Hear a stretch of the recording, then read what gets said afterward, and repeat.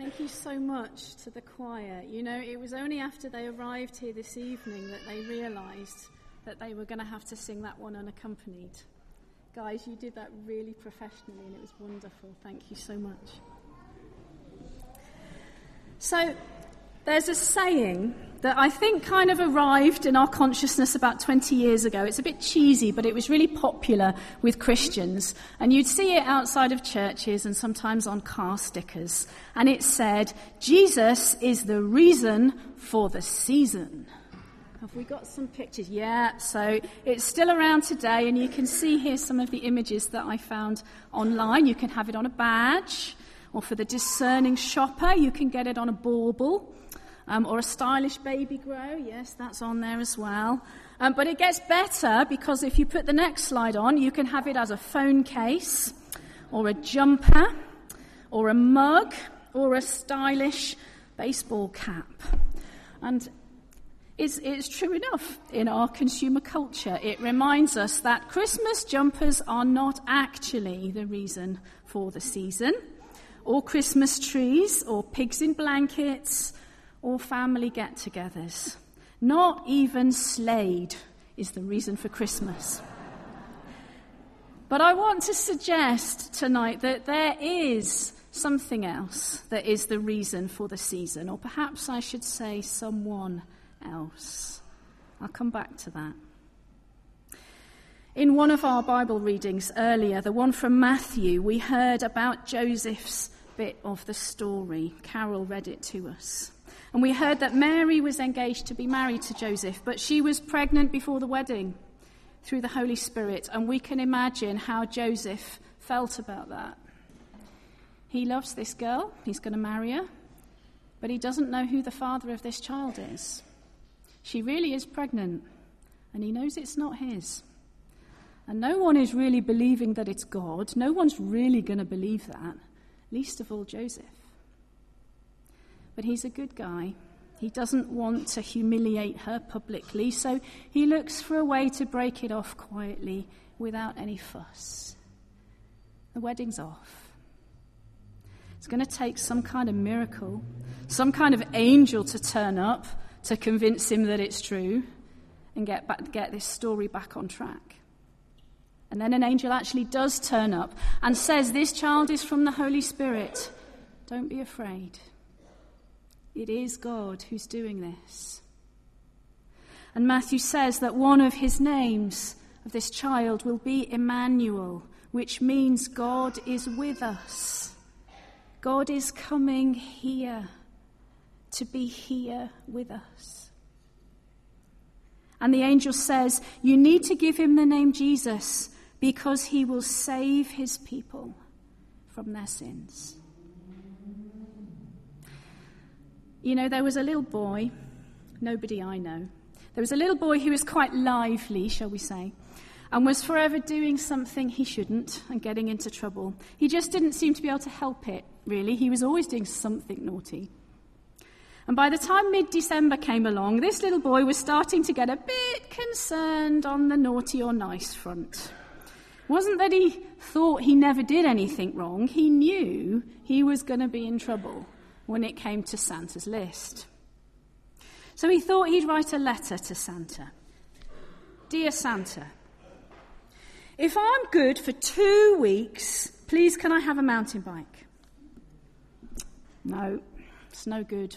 He knew he couldn't manage 2 weeks. So he crossed out 2 weeks and put 5 days.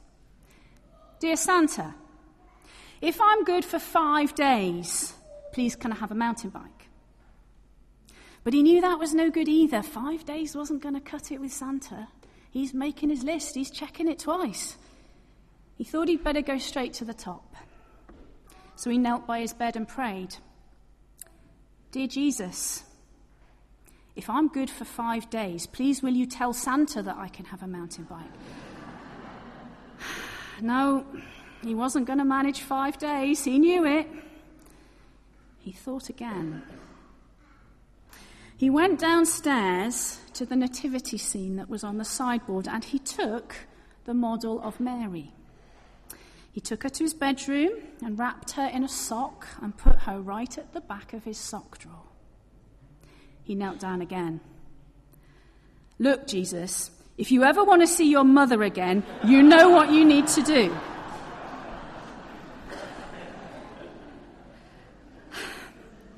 I think sometimes we feel that we have to bargain with God. If you'll just give me this thing I want, well, then I'll come to church every week. If you want me to believe in you, you're going to have to do this for me. I think we feel ashamed of the things that we've done wrong in our life and of what's in our heart sometimes. And we feel like we need some kind of bargaining chip with God to get him to listen to us. Or we feel like we need to hide the stuff that's gone wrong in our lives because we're ashamed and we want to bury it away and pretend it's not there. But the scripture says that Jesus came to save people from their sins. He came to sort it out. And so we don't have to hide it or deny it or bargain it away. Like that boy in the story, we know we failed. We know we're not going to qualify for anything. But the amazing thing is, we don't need to take Jesus' family members hostage. We don't need to have a justification or a bargaining chip. We don't need to try to force God's hand. We don't need leverage. The angel says to Joseph, look, you're not going to name him Joseph Jr. or JJ or Joey. You're going to name him Jesus because he's going to save people from their sins. The reason God is sending this baby into the world is because I want to save my people. I want to save all people from their sins. And if it wasn't for our sinning, if it wasn't for our mess and our dysfunctional families, if it wasn't for the ways that we hurt each other, if it wasn't for the greed and the selfishness and the meanness of spirit, I wouldn't have to send him.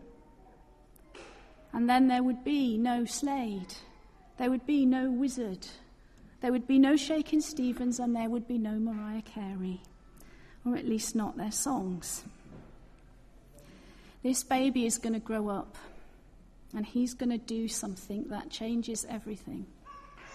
Something that means all of us can be forgiven for all that stuff, for all your stuff. And there may be other ways that we can find, and we all do it, other ways to make ourselves feel okay, but in the end it's only ever temporary. And we realise that there is still emptiness and brokenness. The bad stuff is still there, and actually it's not fixed at all. But this baby is going to provide the opportunity for real, lasting forgiveness, of real relationship, the restoration of our broken relationship between you and your Creator God. The one who knows you inside out. He knows all about you. And he has done since the day you were born. It's for that he came. He came because of the people who've let you down. And the people that you've let down. He came because of the hurt that we cause each other. He came because of the family members who've hurt you and who failed you. And because we've all failed and hurt people too. Because all of us are failures. Every one of us here. He came because of our bad attitudes and selfishness. He came because of the lies we tell each other and that we tell ourselves. He came because of the mess we make and the pain that we carry inside.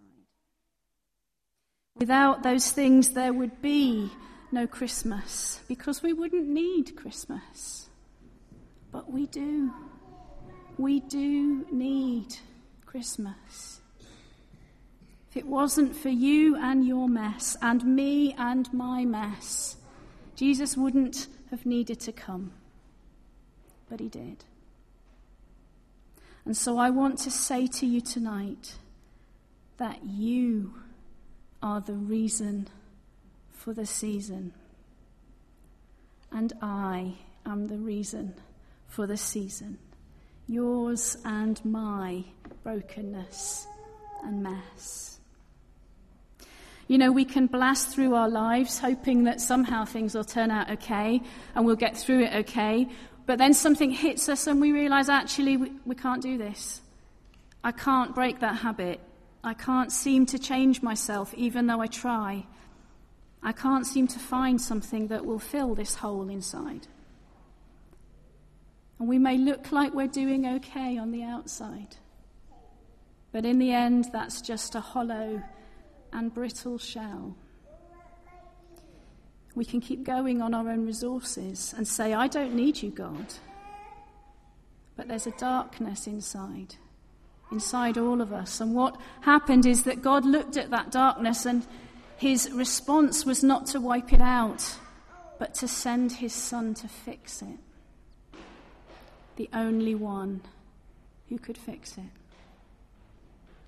And so all of your stuff, all of my stuff, all the dysfunction and self-centeredness and pain that I see in other people and that I see in the mirror, that's the reason for the season. I'm the reason for the season. And you're the reason for the season. Jesus came here to our world, and he lived among us, God right here with us. And he lived a normal life until the age of 30. And then he started teaching people and saying, let me tell you what my Father is like.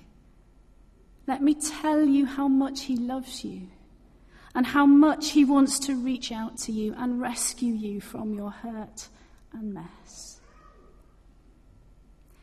He came so you could know how much you are loved, how much you are treasured, and how much Father God wants to reach out to you, to be part of you, to gently heal your hurts and your pain and everything that's been broken.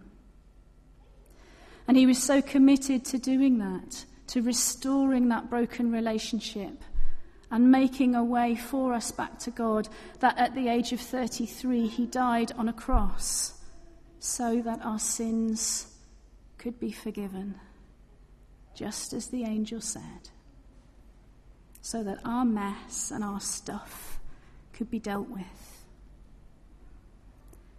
He will be called Jesus because he came to save people from their sins, from their mess. And he will be called Emmanuel because God is here with us.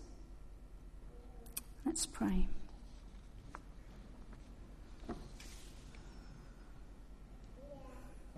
Father, we want to thank you for Christmas. We want to thank you for all that it shows us of your love and your compassion, your power, your grace, your mercy. Thank you that it shows us that you are loving and we don't need to hide from you or bargain with you. We don't have to pretend that the mess isn't there. And we thank you that Jesus is the reason for the season, but thank you as well that we can see that I am the reason for the season as well. Thank you, Jesus, that you came for me and you came for everyone else in this room. And I pray this Christmas that just one or two people here tonight would get it and would see that for the first time, that they are the reason for this season. And that others of us would see it again afresh, that we would grasp for real in our hearts the extent of your love and what it means to have a Father who loves us in that way. We are the reason for this season, and we thank you, Jesus.